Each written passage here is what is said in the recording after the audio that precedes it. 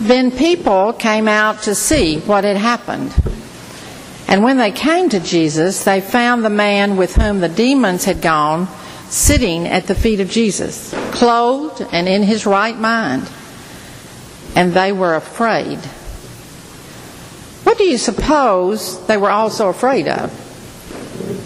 That is at the bottom of this dramatic and startling story in Luke 8. All of the witnesses and all of the townsfolk were afraid.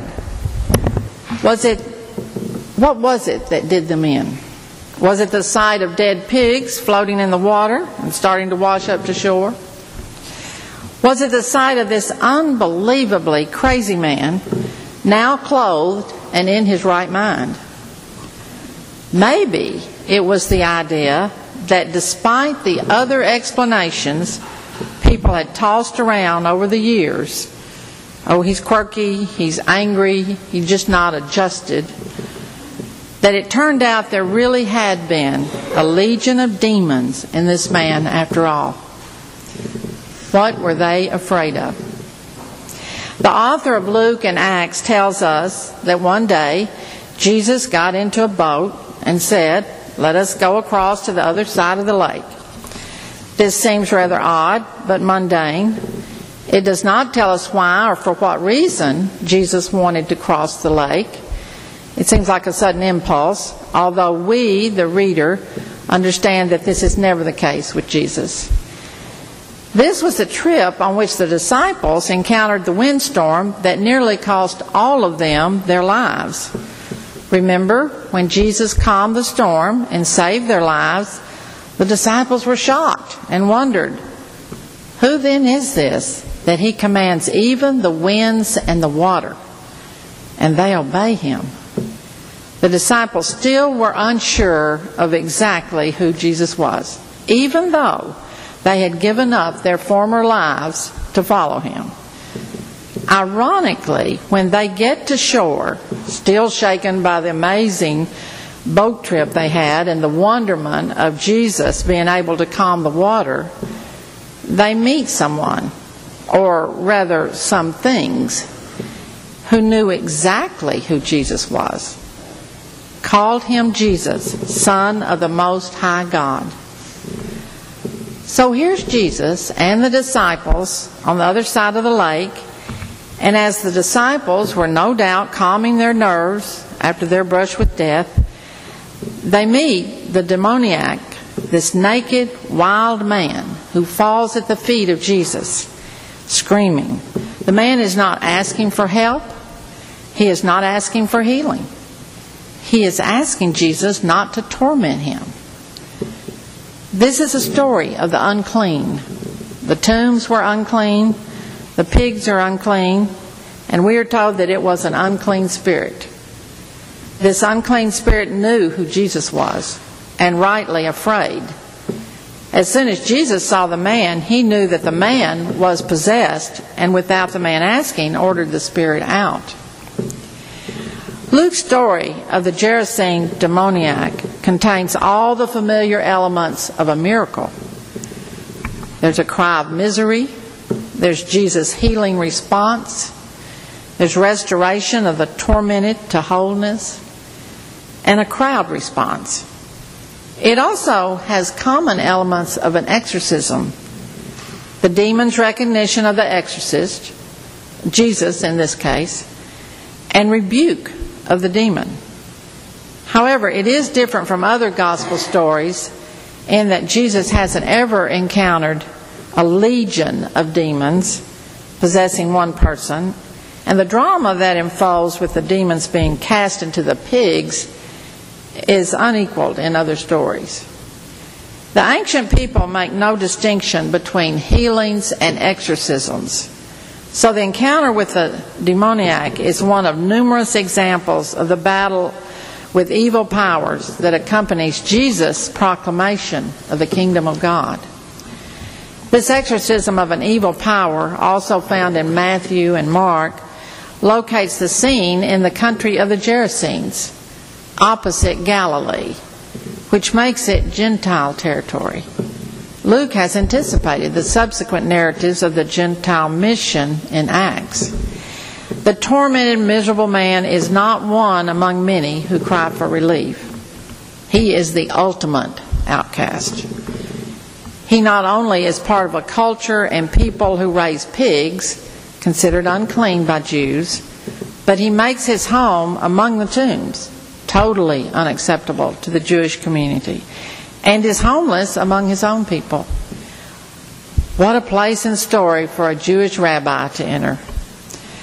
Luke has emphasized with this story that Jesus tends to the poor, takes care of the naked and possessed, and provides a way to wholeness of body and mind. This man has been released from the chains of possession and the deep darkness that clouded his mind. Like the woman at Simon's house, he is still at the feet of Jesus, but now dressed and in his right mind when the crowd gathers, having heard the stories about the amazing things taking place among the tombs and on the lakeshore. Who is this man who returns a crazed person to his right mind?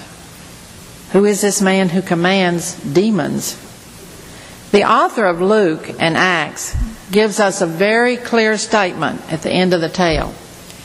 When Jesus gets into the boat to return across the lake, the man asks to be with him. He wants to become a follower of Jesus. But Jesus tells the man to go home. And Jesus tells the man to declare how much God has done for you. Well, that is what the man does. His message is somewhat different. It says he went away proclaiming throughout the city how much Jesus had done for him. The man is telling us that Jesus is no less than God himself. Groucho Marx, whom some of you may remember, once famously observed that he would never want to be a part of a club that would accept him as a member. Think about it. Jesus truly embraces the unwanted and the unclean. A Roman centurion, a woman of questionable morals, and now a man possessed by many demons who lives among the tombs. Are these the people we want as neighbors?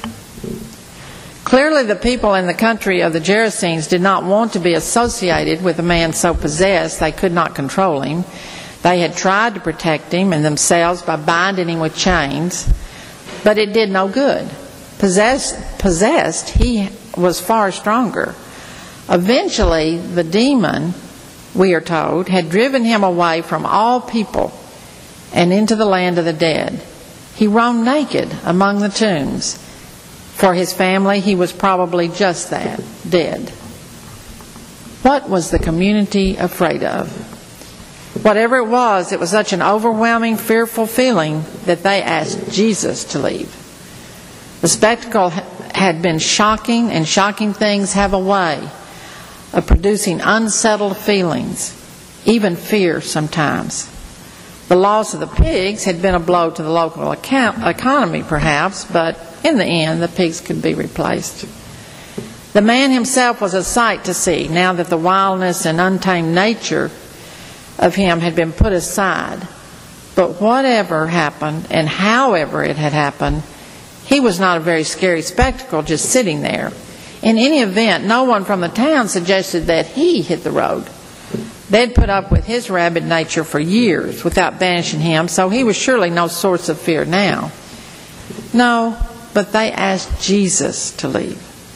They collectively decided that he was the source of their overwhelming fear. Maybe if he left, their fright would depart with him.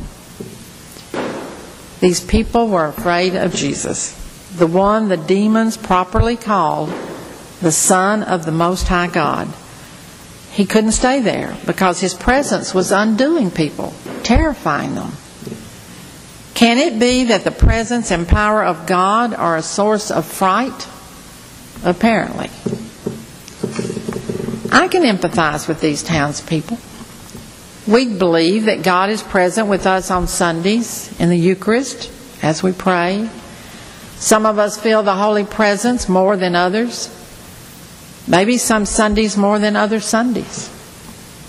But what if we saw Jesus appear in our service in a true physical form, and we knew without doubt that he was present, and we could talk to him. Would we be a little frightened? I think I would have a certain anxiety about how we were doing, how sincere we seemed. Would we ask the right questions? Would we give the right answers? These Gerasene people were afraid. This man could know everything.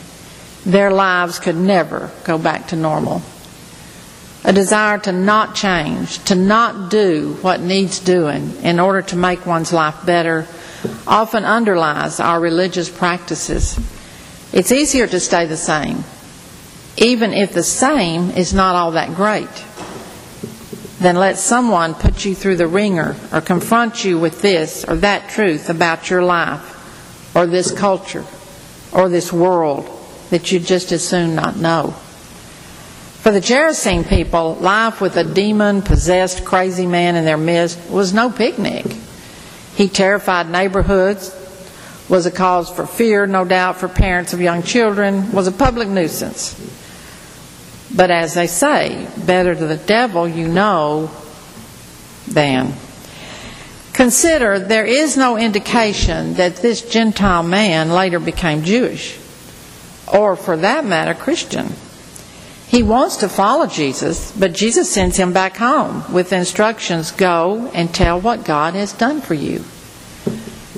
Notice, too, that there are no conditions to be met to receive God's love. You don't have to be wealthy or poor.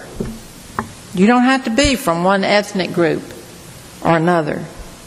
You don't have to have believed your whole life or come to faith only recently or have any faith at all. Jesus seeks out everyone, even this unclean man possessed by an unclean spirit, living in an unclean place. And just so, God loves all, male and female, young and old, gay, straight, transgendered, white, black, Asian, Latino, believers and non-believers, Christian, Jewish, Buddhist, Muslim, atheist, the list goes on. Go and tell God what God has done for you. Where are we willing to go? Whom are we willing to love? In the wake of one more violent crime of hate and terror, we need to remember that God is always among those in greatest pain and need, and that we are sent to go and do likewise. This week, that means God was particularly present in Orlando, and so should we be, whether physically present through a vigil or other means of support, or in our own corporate and personal prayer. We have to guard against being fearful like the Gerasenes. We have to go and do what God asks of us, even if it means getting out of our comfort zone, even if it means confronting demons from within and from without. Let's not be afraid as the community of the Gerasenes was. Let's recall our baptismal vow. Do you renounce Satan and all the spiritual forces of wickedness that rebel against God? We renounce them.